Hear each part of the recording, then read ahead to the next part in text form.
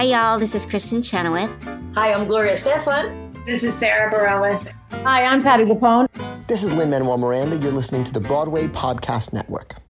When you need mealtime inspiration, it's worth shopping Kroger, where you'll find over 30,000 mouth-watering choices that excite your inner foodie. And no matter what tasty choice you make, you'll enjoy our everyday low prices, plus extra ways to save, like digital coupons worth over $600 each week. You can also save up to $1 off per gallon at the pump with fuel points. More savings and more inspiring flavors make shopping Kroger worth it every time. Kroger, fresh for everyone. Fuel restrictions apply.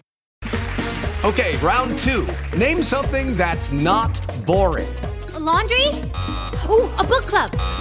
Computer solitaire, huh? Ah, sorry, we were looking for Chumba Casino.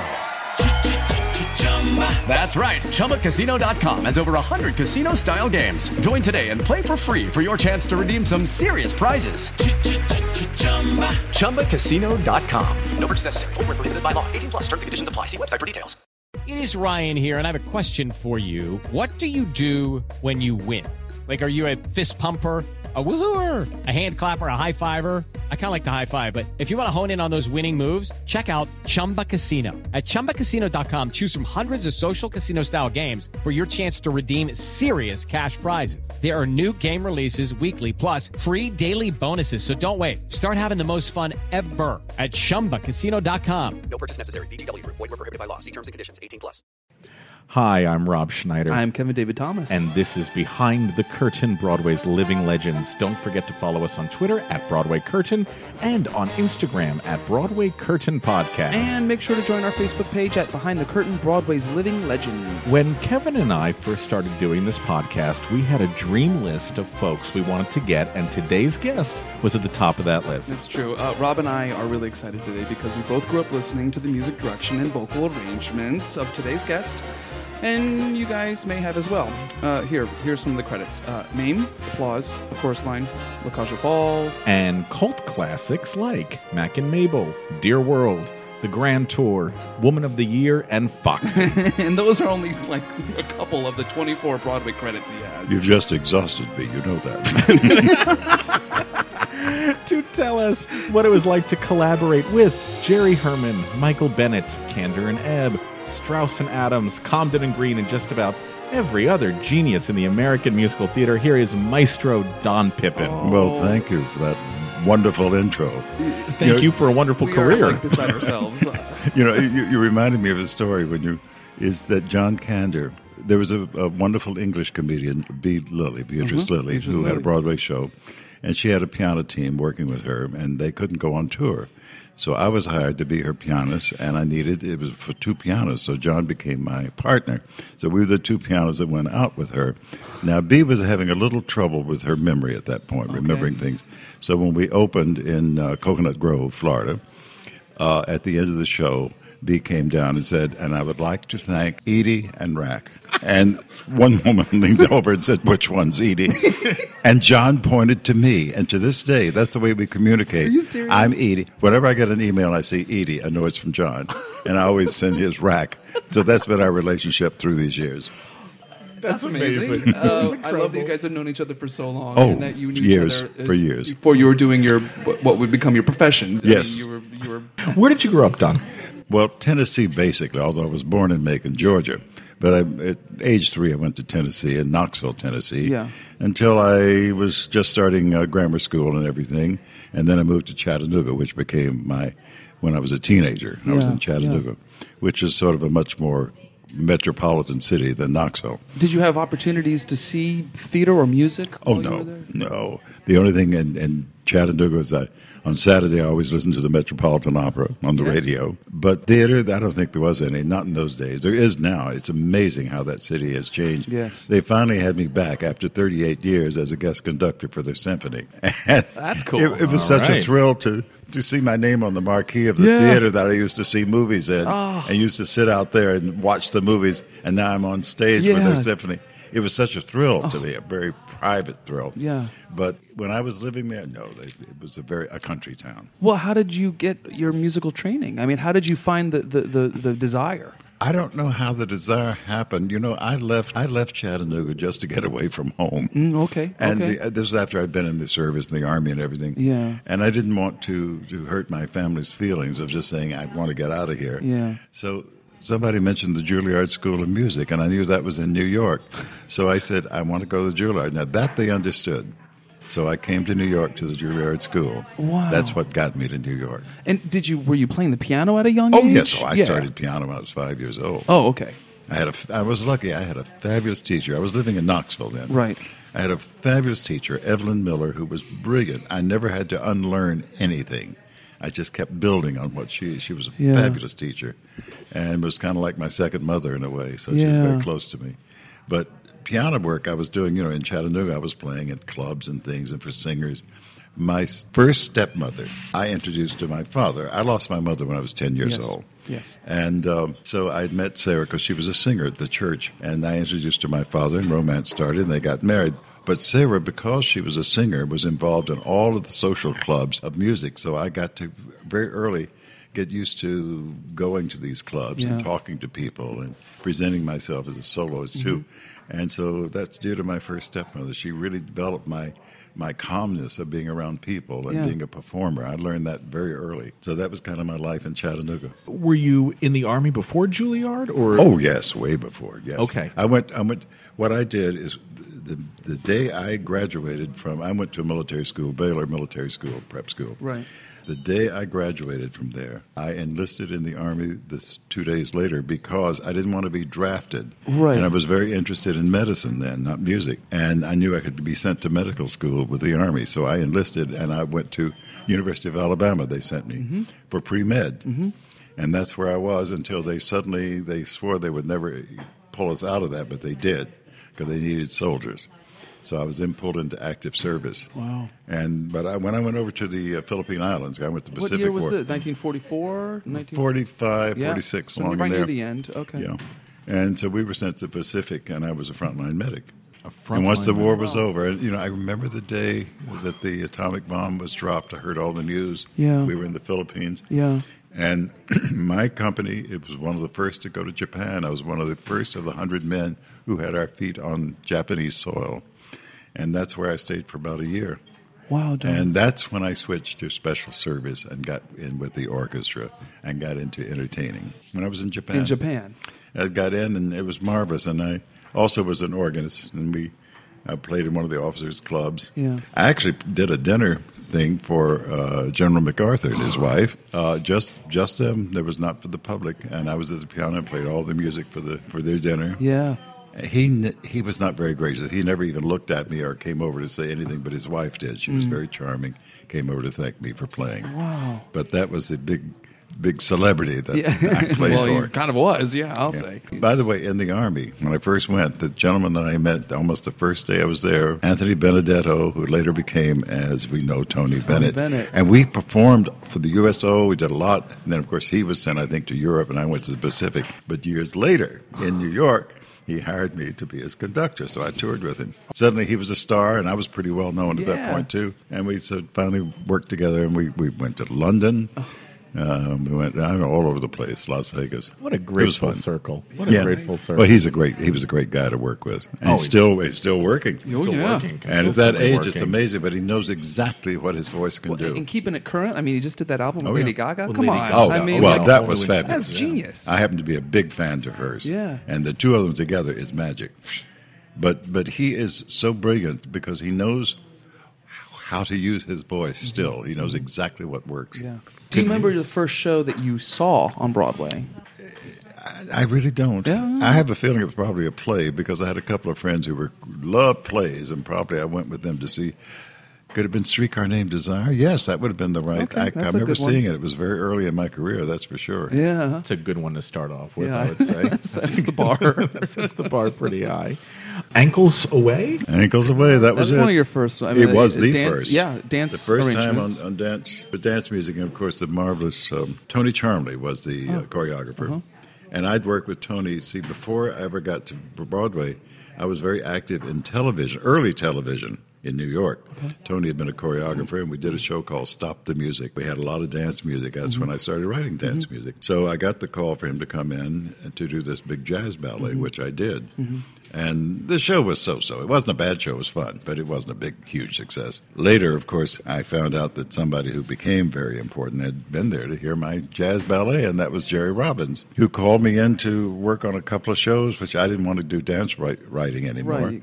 But he certainly recommended me to a lot of people, so it was good that somebody, and he became pretty important, I'd say. I think so. Would you explain to our listeners, what does a dance arranger do? Well, what you do is you go in, you're sitting at it. I like to sit at the piano and be the pianist for it. And you're working with a choreographer, and he has ideas, and he wants to do 16 bars and 3/4 and 4/4, and maybe this is jazzy, and maybe this is very classical. And you begin to just see that the music must certainly go with what it is he choreographically. And sometimes, if you have a good idea, you'll present to him, hey, how about something like this? And he'll say, oh, that's great.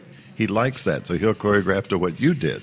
It works both ways. Yeah. Depends who the choreographer is. Yeah, using the themes of the composer, but also beefing them up. That's right. Stretching them. Absolutely. Versions, whatever Absolutely. You have to do. I think sometimes the public thinks that the composer of a show wrote everything. Yeah. Very seldom. So not true. Probably Sondheim might do more writing. I've seen some of his sketches that he turns in. It's pretty complete. Yeah. But usually a composer is not expected to do that. No, that's right. What makes a good conductor? Well, I think, first of all, the first thing I think with a conductor is I think your basic personality is important. I don't think just having a stick in your hand is the best thing to do.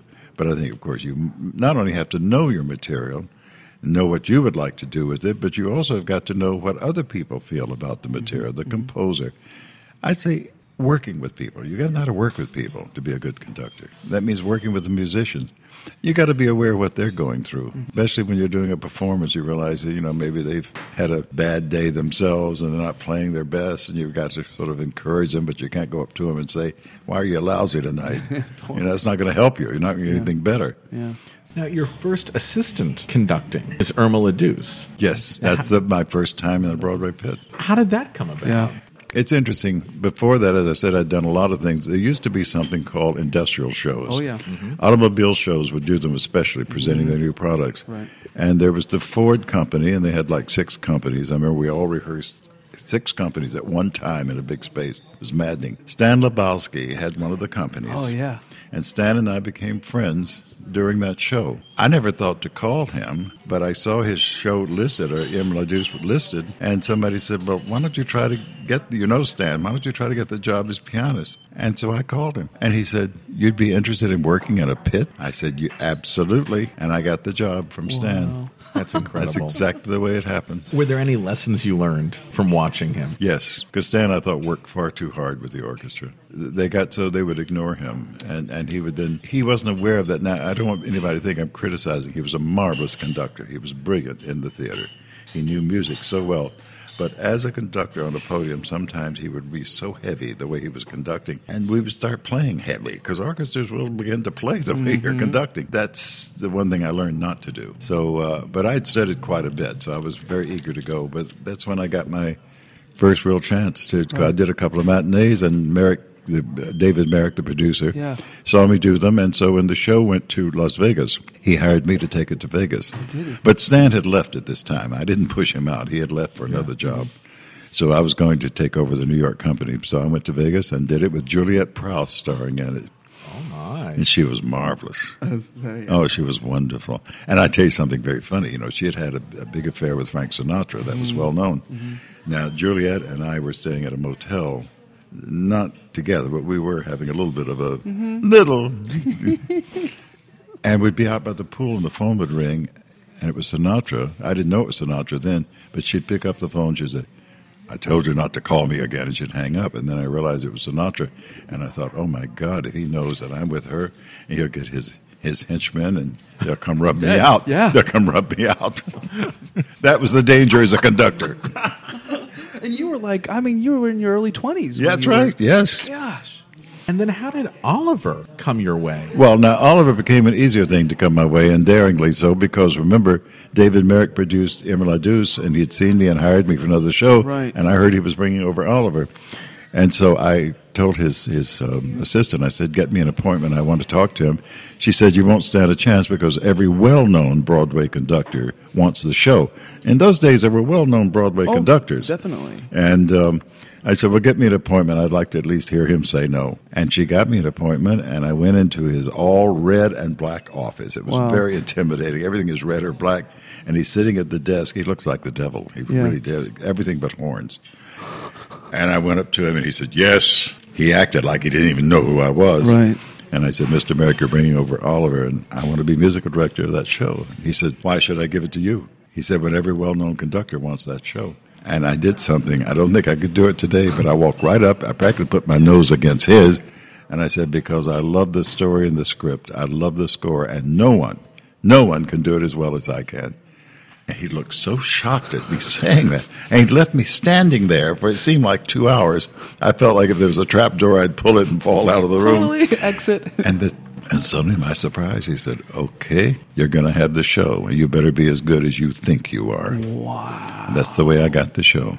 And by the way, way down the line, when suddenly I was nominated and won a Tony for that. You won a Tony for it. And I leave the table, David Merrick, we're all at the same table, and I go back, and he puts his arm around me, and he says, you are as good as you thought you were. He remembered that I'd said that. Yes. He totally did. He must have seen something in that tenacity that he connected to, that he... Not just for me, which, of course, it's marvelous that he did, but I think that's why he was a brilliant producer. Yeah. He had great instincts. He could take risks, and he always paid knew off. who to put together, how to do things. Yeah. He truly was a genius. I don't think, at least to my knowledge, we have anybody like him today. No, we hear so many of there's a lot of stories that go with David Merrick. Yes. Horror stories. Oh, yes. The horn stories, as it were. Yes. But we wouldn't be talking about him if he wasn't brilliant as well. He was brilliant. Yeah. Of course, in those days, a show, I think Mame, although that wasn't his show, but Mame, I think, was produced for like $350,000. Which today would be probably $12 million. Please, yeah. So one producer could raise that money. Yeah. Today you have to have 20, 30 producers to get that money. Yeah. That's one of the things. Or Disney, yeah. Yeah, but that's one of the things I think that is not helpful to Broadway, that you have to have that many people all involved. Those voices, too, all those cooks in the kitchen. What lessons did you take away from conducting for the first time on your own? As I remember, I was very happy. I've never been an insecure person, and I mean, it's not that I don't think about how important it is. I do. I've always felt I don't do anything unless I feel I'm prepared to do it. Mm-hmm. I've turned down things that I do not think I'm ready to do, and I won't do it. Mm-hmm. So I think if you're well prepared and you know what you're going to do, why should you be nervous? You do it. Preparation is everything. Yeah. Were there any big projects you turned down? I don't think I've ever turned anything down. So then in 1 year you do Oliver, you get the Tony Award for that, but then you also take 110 in the Shade. Yes. And very quickly, I'm so sorry, before we go to 110 in the Shade, what exactly did you win the Tony Award for? Musical direction. That's right, everyone. Music direction. So at one point, the Tony Award committee recognized... Yes, they did. I think it was only 1 year after me. Somebody else did get another one. I was not the last person. Then they dropped it because they decided that no one understood what a musical director does. An orchestrator does? That we can That's rate. a big question. There's no layers to that at all. No. One of my favorite scores, 110 in the Shade. Oh, I love it. How did that come about? I don't remember why Harvey Schmidt called me. I really don't remember what the process was. All I know is that I was at his apartment, and he and Tom Jones started presenting the music, and I just flipped. I just thought, because the score, it's interesting how they write. There's almost a classical overtone to some of their writing, the way they write. Definitely. And I had not had anything like that, and I was so intrigued with it and fell in love with it. Mm-hmm. And to work the show was really a wonderful experience, especially working with Harvey Schmidt. And because he's a composer, and he's a fabulous pianist. Right. He has hands. He can play at the piano, and his hands are so big. He plays chords and things that my hand won't reach. And I don't have small hands. Tell in his scores when you try to play them. You're like, why are there so many notes here? Like, it's brilliant. And, he's not a studied. It's all self-learned. He barely writes music. I don't think he can. Yeah. I don't think he reads or writes it. Yeah. But, boy, he sure knows it. That's what counts. Incredible. Yeah. That's incredible. But, Jerry Herman admits, Jerry is not a reader or writer of music. But you'd never know it. Yeah, no. Oh, no. You get in your orchestra rehearsal with him, you're saying, wait a minute. The third of that chord should be a flat, not a sharp. Wow. He hears everything. Totally. Yeah. Oh, God. Oh, my God. Tell us some experiences about working on 110 in the Shade. Anything that you remember specifically? Did it change a lot on the road or anything? Oh, yes. That's a show we had to really work with. Because I think the main problem we had was Joe Anthony, who was the director, was also the director of the play. And he did the Rainmaker. Yes, and that is not always, I think, the best thing to have the director that's that close to a property. Also, the author had great troubles making cuts, which you have to make. Right. And he would come in with a list of cuts, and he'd cut the word but, the word and, the. You didn't get a real cut. And so that was our big problem with the show, getting it so you could run it within the time limit. But Inga Swenson, I love that woman. It's a shame that her career has gone sort of comedic on television. She's never really had a wonderful thing to show her great talent. I thought 110. And when I listen to the recording and hear her sing, how beautifully she sang that score. And she was just a delightful, the whole show. Now, on 110, I had to rewrite the vocal arrangements. I didn't do the original. They had hired well-known vocal arrangers whose credit is on there. But he had written great vocal arrangements, but you have to be careful when you write for the stage because it's not going to be a group just standing there singing. Right. It's going to be spread out. You've got to realize it's got to work even spread out. Yeah. And I think I understood that why I've had very good success with vocal writing for the stage. So I had to take these quite often and rewrite them, although I had not done the originals. It's a great album. I just am very thrilled with that album. It's tough. That's not easy music. And the thing that I'm so glad in that show, we kept casting. We couldn't get the youngest brother, Jimmy. I think is it. And I kept saying, I know just the perfect person. And they kept seeing other people. And finally, after about 5 days of auditioning, and no one they were happy with, especially Agnes DeMille.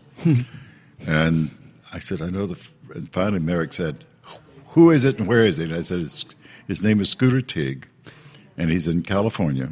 And I just worked with him in a nightclub act. And Merrick said, okay, I'm going to bring him here. And if we don't hire him, you're going to pay his airfare. I said, okay. And they brought him in, and he came to me, and he was all dressed in a suit and tie and everything. And I said, wrong look for this. Take off the tie, take off that jacket. He had a pair of blue jeans. I said, put on the blue jeans and a shirt. That's it. The minute he walked on stage, Agnes DeMille, because just the way he walked on stage, she said, I think he can move. I said, he's a good dancer. And she had him to dance. She fell in love. The director loved him. Also, I'd gone over the monologue, the main one they made him audition. Yeah. And it told him everything the director wanted to hear in that. So I directed him in it. And he read it, and the director was floored the way he did that monologue. He just had every point of what he wanted. He gets it. He got the job. Yes, he did. Oh, that's really cool. And you didn't have to pay the airfare. Nope, I did not. Hey, listeners, Kevin and I need your help. Yes, we need your help. Please, please, please. We need your stars. We need your reviews, you guys, on iTunes so we can start to climb those iTunes rating charts. It's simple. Open iTunes, click on the iTunes store, search for Behind the Curtain Broadway's Living Legends. Then click on Ratings and Reviews. Under the Customer Reviews, click Write a Review. Then let us know what you think from 1 to 5 stars. If you need some help, think of 1 star being Carol Channing and Paul Lynde in the road company of the last 5 years, and 5 stars being free front row tickets to Hamilton.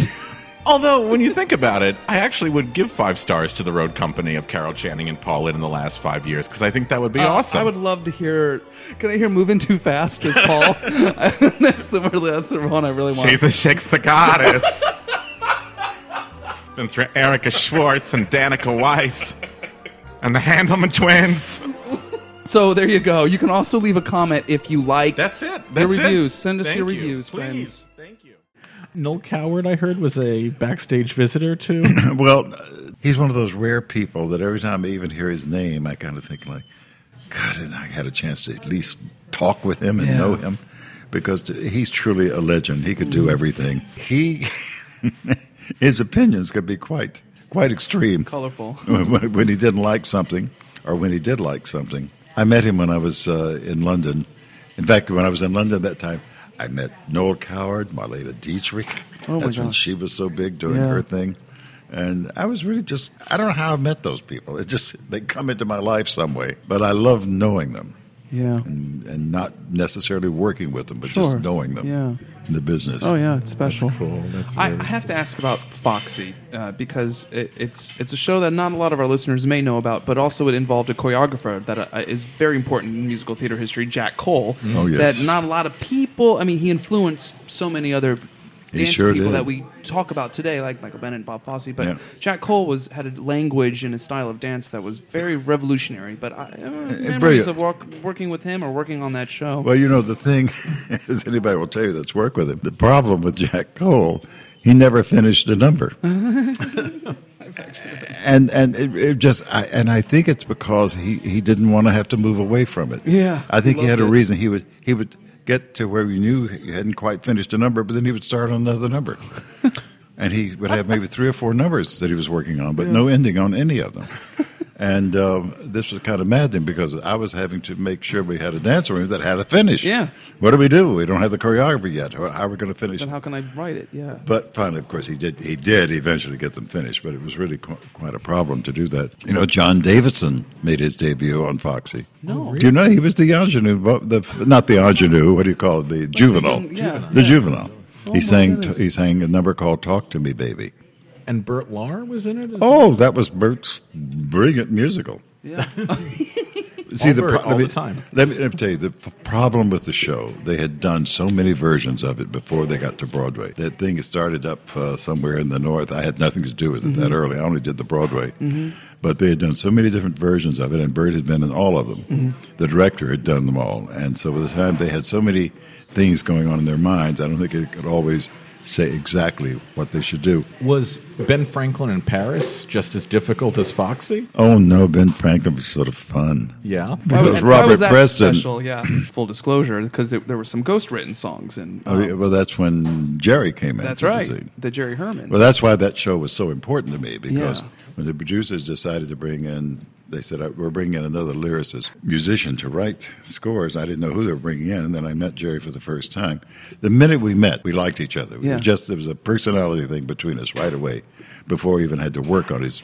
And then he started writing, and he wrote so fast for that show. He did some wonderful things for that show. What makes him such a great songwriter? Well, I think, number one, the first thing I will say with Jerry Herman is it got to have a melody. He instinctively knows how to write melodies, and they are not simple melodies. Some of them are extremely complex. And I think, and he's a self-taught pianist. He doesn't know chordal structure in terms of the way I would know it, but he does know the name of every chord. You can't fool him on that. And he sort of taught himself that. He just has an ear for music. He has a feeling. I think it's a feeling he has. Yeah.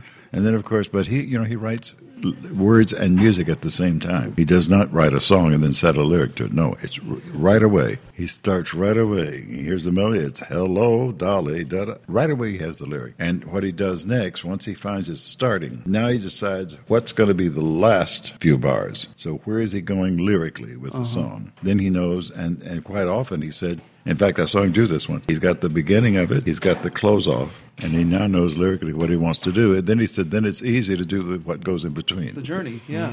Hello, it is Ryan, and we could all use an extra bright spot in our day, couldn't we? Just to make up for things like sitting in traffic, doing the dishes, counting your steps, all the mundane stuff. That is why I'm such a big fan of Chumba Casino. Chumba Casino has all your favorite social casino-style games that you can play for free anytime, anywhere with daily bonuses. That should brighten your day a little.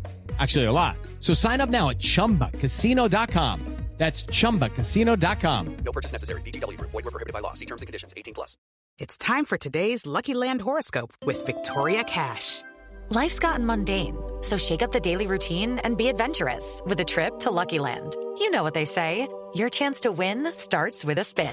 So go to LuckyLandSlots.com to play over 100 social casino-style games for free for your chance to redeem some serious prizes. Get lucky today at LuckyLandSlots.com. Available to players in the U.S., excluding Washington and Michigan. No purchase necessary. VGW Group. Void where prohibited by law. 18+. Terms and conditions apply. And that's the way he writes. And then you guys get to work together with him working there officially on MAME. MAME, of course. Now, MAME is a show from the beginning to the end. There was never a problem. It had the right cast. It had the right director. It had the right choreographer. Anna White was brilliant. I was there for my department. Even the rehearsal pianists were brilliant. Yeah. Everything on that show from the very beginning. Now, that brings up something which I really know is very important for Broadway, and which is not done enough. That show did not go into rehearsal until it was ready to go into rehearsal. The script was finished, the songs were finished, everything was ready to do it, to teach that show to the performers. And the right performers were hired for every role. It was Jerry Herman that got Angela. Angela Ember was never on the list to do that role. Who was on the list? Oh, any big name that existed in those days. We saw everybody. Well, there were so many. I mean, we saw every well-known name you can think of, and none of them seemed right at all. And Jerry, I'd seen Angela do Anyone Can Whistle. That short show. I saw her do that, and I loved her in it. But I'd known her before that. I'd gone out with her once when she was doing a play on Broadway. I didn't know her well, but I had met her and been out with her. I liked her. But Jerry kept saying, and he really foxed them into it, because what he did, he personally contacted her. He worked with her on 3 of the songs. Nobody knew he was doing this. I didn't even know he was doing this. Yeah. And then they got an audition that she would come in, and he told her exactly what to do. And I remember she came in she had a fur coat over her shoulders. She didn't have her arms through the sleeves, just over. And they said, Miss Angela Lansbury. She came walking on stage, and she just took the coat and threw it. And this fur coat goes on the stage. And she walks over, and suddenly Jerry has gone to the pit and starts playing, and she starts singing, Light the Candles. Well, she knocked us out. We suddenly heard her sing this opening song, and we'd never heard anybody sing it but Jerry. Yeah. It just, everything, I mean, she practically had the job the minute she opened her mouth. Yeah. And then the director had her to read a scene, and it was just brilliant what she did. So she was, I'd say, hired on the spot. You saw that audition. That's and, amazing. And Angela and I still in very good touch. We just email all the time, and we get together. And in fact, we've already planned, we have in May, we have our 50th anniversary of MAME coming up. Isn't that incredible? And we've been in touch with as many people that are still with us. Unfortunately, some aren't. Yeah.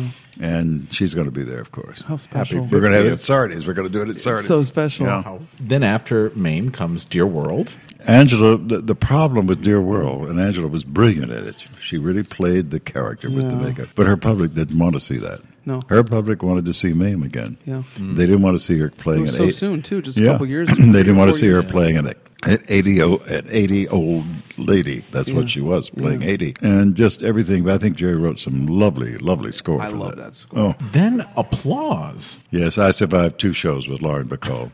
I adored her. I think she was absolutely a fabulous lady. I was taken, she had total approval of cast and staff, and I was taken to her voice lesson the first time, and I heard her finish a voice lesson, and then we went down to the coffee shop to get acquainted, and we'd no more sat down. And she said, well, you heard me sing. What do you think of my voice? And that almost threw me that she would ask that right away. And I'd known and I'd heard that one thing she didn't like is people just not being direct with her. She liked direct people. I said, well, you sound like a very musical moose. And she gave me this stare, but I got the job. I couldn't I couldn't think of any way. Honest, Well, in a way, it did have that. And I ended up doing 2 shows with her. Yeah. And the score has a very contemporary sound. Oh, Applause. Well, Applause was supposedly, the rock sound was beginning to come in. Yeah. And I remember, I'll tell you a story. Charlie Strauss, the composer. Yeah. When he did the score for me, so I could hear the score, and he sat at the piano and did it himself, and he has a very unique way of doing his songs. And when he finished and everything, he said, now, Don, I've got to be perfectly honest with you about something. He said, I just wonder if you're not too old to conduct this show. And I looked at him, I said, Charles, if I'm too old to conduct it, you were far too old to write it. That's right. It made its point. What was it like to collaborate with Cy Coleman on Seesaw? Now, Cy Coleman, who was a genius, no doubt about it. Piano player. Oh, jazz. Oh, Jeez. yeah. I tell you, his personality was just like his jazz playing. To give you an idea of his energy. But also not an organized person in my way of thinking. You always had to sort of lead him to everything you needed. I remember I came in, by the way, I wasn't supposed to do that show. Marvelous John Morris, who was a big dance writer, was supposed to do that show. And something came up at the last minute he couldn't. That's when I got called. But it was like I only had like about 4 days before they were going in rehearsal. So I got with Cy to go across the score. And he would play, but what he does when he starts to do something, he'll hit a chord and he'll say, I say, mm-hmm. Now, we could do this, and he'll change the chord. But maybe even this. And then, like a real jazz music. Well, but not only that, you realize you're taking 15 minutes on a 1-minute number. And I suddenly realized that it would take us 3 days. I had to get out of there and write this stuff. And so finally I said to Cy, every time he'd play something, I said, "That's brilliant, Cy." "Oh my God, how did you come up with that?" And then we'd move on. And then, okay, so musical theater fans, we love Mac and Mabel. Oh, so do I. We are dying to see it come back. We are dying to see it get its full due. What were your experiences like working on that show? It was a tough show because it didn't want to work for some reason, and yet it seemed like it should. Right. It made sense. Great story. It's got great music. Fabulous story. I tell you, this is only my own opinion, and I will always stick with it. I think the pairing of Robert Preston with Bernadette Peters was a wrong combination of personalities together. I think they're both brilliant. I think Bernadette's very talented at certain things she does, but I do not think she was Mabel Normand, and I just don't think that worked. And I think I'm the only person connected with the show that would say that. She is Bernadette, if you ever hear this, you're a great talent, honey. It's just, I'm talking about casting. But I just think the two of them together, there was never something that made you believe this was that was such a romance that the woman ends up killing herself taking drugs because she can't live without him. That's a pretty strong character she has to play. Yeah. And she did it, but to me, it just didn't come across right. And I will always feel that. Now, I've seen, Mac and Mabel has been done about 3 times in London. Not London, but in England. Yeah. And I've seen 2 of the productions. And I think they work far better in New York because the casting was much stronger. Right. Still I think it needs to be neatened up a bit here and there.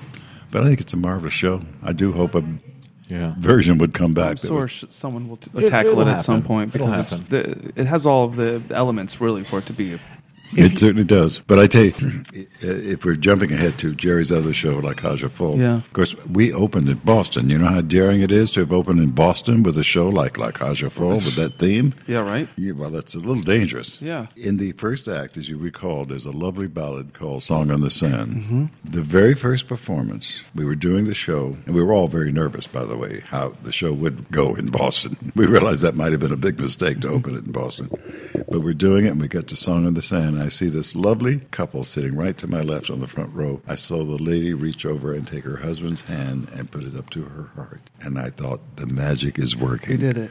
This, with so daring, a man singing a love song to another man. That's not usually done, especially in Boston. Yeah. And that this woman did this because the magic of the material was working. And I said, I think we got a hit show, and indeed we did. When you first read or listened to the score of La Cage, what were your initial impressions? I loved it, except when I first heard it, it was over in Jerry's apartment. The Best of Times was not a song. It was just a device. It was just like the 8-bar theme, repeated twice. It wasn't a full song. And I'm the one that night, as I was leaving, I said, Jerry, you should write a bridge to that song. He said, it doesn't need it. I said, yes, it does. You write a bridge to that and make it a full song. And as I was going out the door, I turned to him and I said, by the way, make the notes long. You got enough short notes in the first 8 bars. The next morning he called. I pick up the phone and he says, no, da, da, da, da. He started singing the bridge. I said, that's it. That's it. Don is responsible for every song played at every bar mitzvah, wedding. Oh, really? Is that where it's used? It's everywhere. So thank you, Don. Well, I love that song. And I love the fact song. that it is a complete song. And I use it in my concerts all the time. Yeah. George Hearn Yes. and Gene Barry. Oh, yes. What was it like for these two men going into territory that musical theater actors did not go into? Well, George, I think, was much more comfortable, except for the role he was having to play. But Gene Barry, had not been on stage in years. Gene had come from the theater much earlier in his career. But he had become this fabulous movie and television guy. And by the way, one of the nicest people you could ever have known. And most people didn't realize that early in his career, he was a singer. That's what he was known. He was a musical performer. He wasn't just an actor in his early career. So he had more, it was tougher for him to get back into live performing. George, of course, was strictly a live performer in those days. But the thing with George, it was so hard. And the director, Arthur Lawrence, was very brilliant about this. He had the high heels. He put them over. They said, now, George, when you feel you're ready to put those on, you put them on. The day that George put them on, the whole company, watching him in high heels, because he was ready for them. And there he had found his character enough. Yeah. Because he never played some put-on female. He played a very real female when he was Zaza. Yeah. And that's why I think it works so well. I've seen the show done where, unfortunately, they kid around with it. You can't wink at it, no. You have to respect it. And then you don't have respect for it when that happens. But he was brilliant doing that, and getting used to the high heels, I think, was his hardest thing in the role for him. Let's go back to a chorus line. A chorus line. I mean, obviously, it's a major chapter in all of musical theater history for the obvious reasons. We always call it the ACL. Right. The ACL show. Well, it's very interesting. It was Michael who called me it wasn't Marvin Hamlisch that called me. It was Michael who called me. Of course, I worked with him very, very neatly in the other show. Mm-hmm. I went over to his apartment. Now, his apartment, everything was black. Everything is black. It was such a dark apartment.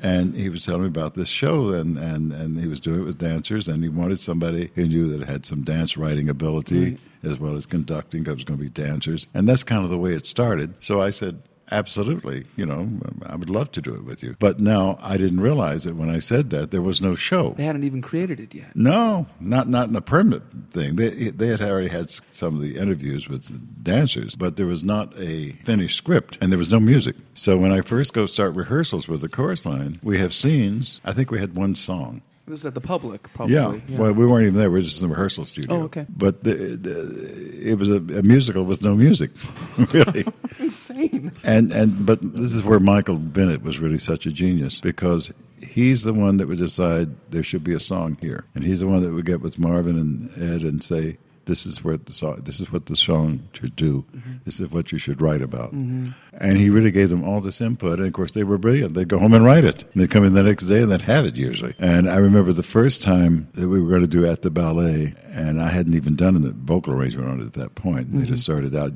doing it in unison. And I couldn't wait, and I stayed up all night writing the vocal arrangement for the next day, so they'd start doing it. And that's one of my favorite moments in the show. It is a beautiful vocal arrangement. I think that whole thing in the show, the whole way it works, what those three girls do, it's so brilliant. And, of course, the cast was so brilliant. Mm-hmm. Because they really, they weren't playing themselves. They were playing somebody else.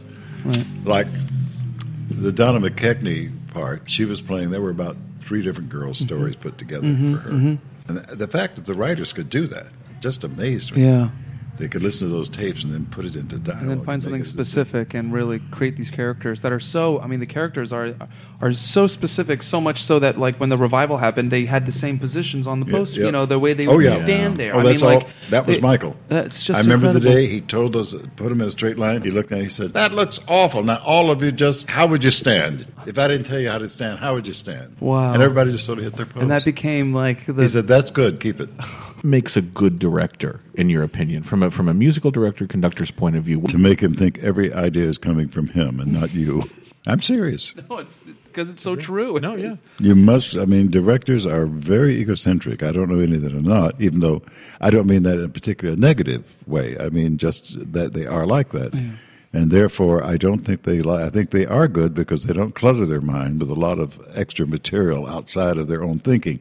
That's part of their being good. Mm-hmm. So therefore, I was serious in what I said. I think anything, when you want a major change, you have to kind of talk about it in a way that they realize they can make that change. Mm-hmm. That you're not trying to say, make my change. Mm-hmm. But I think in general, you have to be that way working with any creative people, even an actor. Yeah. Talk about the music director-actor relationship a little bit. How do you approach a song with an actor? They're coming in on the first day. They've never learned this before. Here we go. I think it's different with every person. You can sort of sense right away how they are acting as to how you can...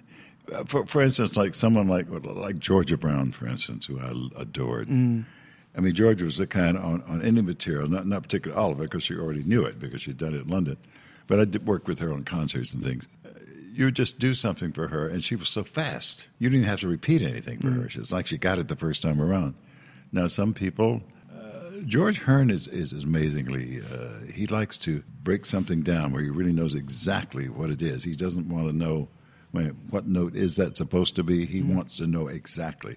Yeah. And once he knows, he's got it. Musically. Yeah. Oh, yes. Yeah. He's very solid. But I think it's hard to answer the question because I think every performer is different. Yeah, I don't, as a conductor, musical director, I never force anything on anybody. I never even present it that way. I never say anything like, this is the way you got to do it.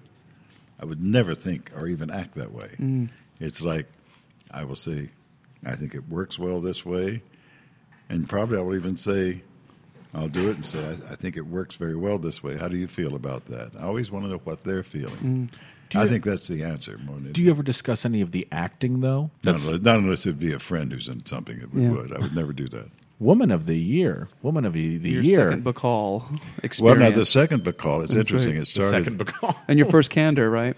Yes. Yeah. Well, Candor musical. Not Yeah, you guys had the musical, gig together. That's right. But- It's the only time we ever worked together. Now, I didn't start out Woman of the Year because I wasn't available. I was doing other things. Jack Lee, that was his show. But then he had a heart attack. And I'd heard that he was out. And the timing is fantastic because I was getting very bored with Radio City. And I thought, I didn't want to stay here any longer. I want to get out of this. And when I heard that he suddenly had to leave the show, and there was only like about 3 weeks, I think, before the show went in rehearsal, I actually called the producer, and I said, look, I'd be interested in that show if I can get out of my contract here. And, of course, naturally, they were delighted to have me. Bacall couldn't have been more pleased. Yeah. So, and Fred Ebb, who I'd never worked with before, Fred was so funny. He was delightful. He was always very funny. He's the kind when you had a big number to do with a company, and he would sit with me, and sometimes I've written something, but still even though you've written, you'll add things, something, just spontaneously start doing things. And he would be the kind of thing who'd say, I keep him saying, make it more complicated. Make it sound busier. Make it sound like it's more trouble than it is. And he would always be saying these things in my ear. And he did. He just liked for everything to be so complex.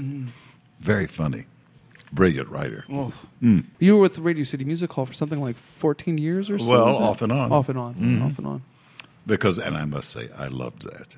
It was so wonderful to have this big symphonic orchestra. I mean. And these fabulous things on stage. And it was just, it was a dream come true. I'm sorry that I wish they'd been able to continue that way. But, the public isn't ready for that, I guess. But we certainly did some lovely shows. Part of the Christmas show they do now, part of that is still what I did in 1979. Oh, how Is fun. it? Yeah. So in lieu of writing an autobiography, you have put together a one-man show. A Maestro's Memoirs. A Maestro's Memoirs. Tell us a little bit about what audiences can expect when they see A Maestro's Memoirs. Well, they see a great deal of what we've talked about today, except refined down to where it's a little more pointed. But it really covers my career. I don't cover every show I've done. I only do the major ones that I think the public would be interested in. But I do tell a lot of the very, very charming, funny stories and get a lot of laughs. And I enjoy it. I've never been a performer on stage. This is my first time. Well, I would say the Hollywood Bowl concert from 1994, you have a very strong presence on stage, Don. Well, as long as I'm with an orchestra. Okay, that's fair. But I mean, that show is all about you as much as anybody else. Well, I loved that, by the way. That was a marvelous thing. That was come on. But all that is done so fast. You have one orchestra rehearsal and you're on stage doing a show. It's that fast. Oh, man. It's not something you spend days rehearsing at all. I love that overture. Oh, yeah. And sorry, just so our listeners know, it's Jerry Herman at the Hollywood Bowl, and it's a celebration of Jerry Herman's work. Yes. Don is conducting, and you will see, oh my gosh. He's in like a white tux. Looks gorgeous, looks stunning. The full Hollywood Bowl orchestra. And those performers, we had such B. great Arthur, performers. Leroy Reams, Karen Leslie Morrow, Uggams. whom I love. Oh, I'll tell you a funny story. Yeah. It just came to mind with B. Arthur. Carol Channing, it was in the afternoon, we had to rehearse B's number with the orchestra. And there's a staircase, as you remember, the staircase, people come down. This is daylight time. Carol Channing is going up and down the steps because she's memorizing them because she has to come down them that night when it's dark and a spotlight is in her eyes and you can't see. And Carol's that kind of performer. She's going to make sure she doesn't have to see those steps to come down them. And now B is standing beside me, and B is watching her go up and down the steps, up and down the steps, up and down the steps. And now it's time I start the intro to B's number, and B leans over and says, "How do we turn her off?" I mean, to say that to me, and I'm playing the intro, and then suddenly it's time for her to sing. Yeah, so totally. She nails it, probably. That's amazing. Those little things, your life is full of moments like that. Totally. And then finally, before we go, what advice would you give to students that want to become music directors, people that want to follow in Don Pippin's footsteps? Well, I think before we even get into the music, They really give some look and thought to what they're like as a person in relation to how do they get along with people. I usually say they should study a few years of good psychology maybe before they start doing music, because I think a conductor must be able to communicate with the performer and also listen to the performer and help them what they need. So you're having to be almost more a person than you are a musician, I think. Right. Well, you mentioned that you work with the performer, but also the orchestra, also the creatives, yes. all these personality types. So I think a student should be well aware of what do they lack as a person. Do they get along with people? Do people like them? Because you better find out why they don't, if that's a negative response. And then I think, because otherwise you can be a great... Unless you're going to become such a big... See, you can be nasty after you're an important conductor, but not when you're starting. As we know, there's some big names that aren't so nice, they hear. But I don't think they started that way. They got that way. Yeah, this is true. But that's a horse of another color. And you have never been that way. I hope not. No way. You haven't. I hope not. You haven't. I'm not like that. Next week, we sit down with poster designer Frank Verlizzo, whose works include the original poster art of Death Trap, Sweeney Todd, The Lion King, plus hundreds of others in his 40-year career.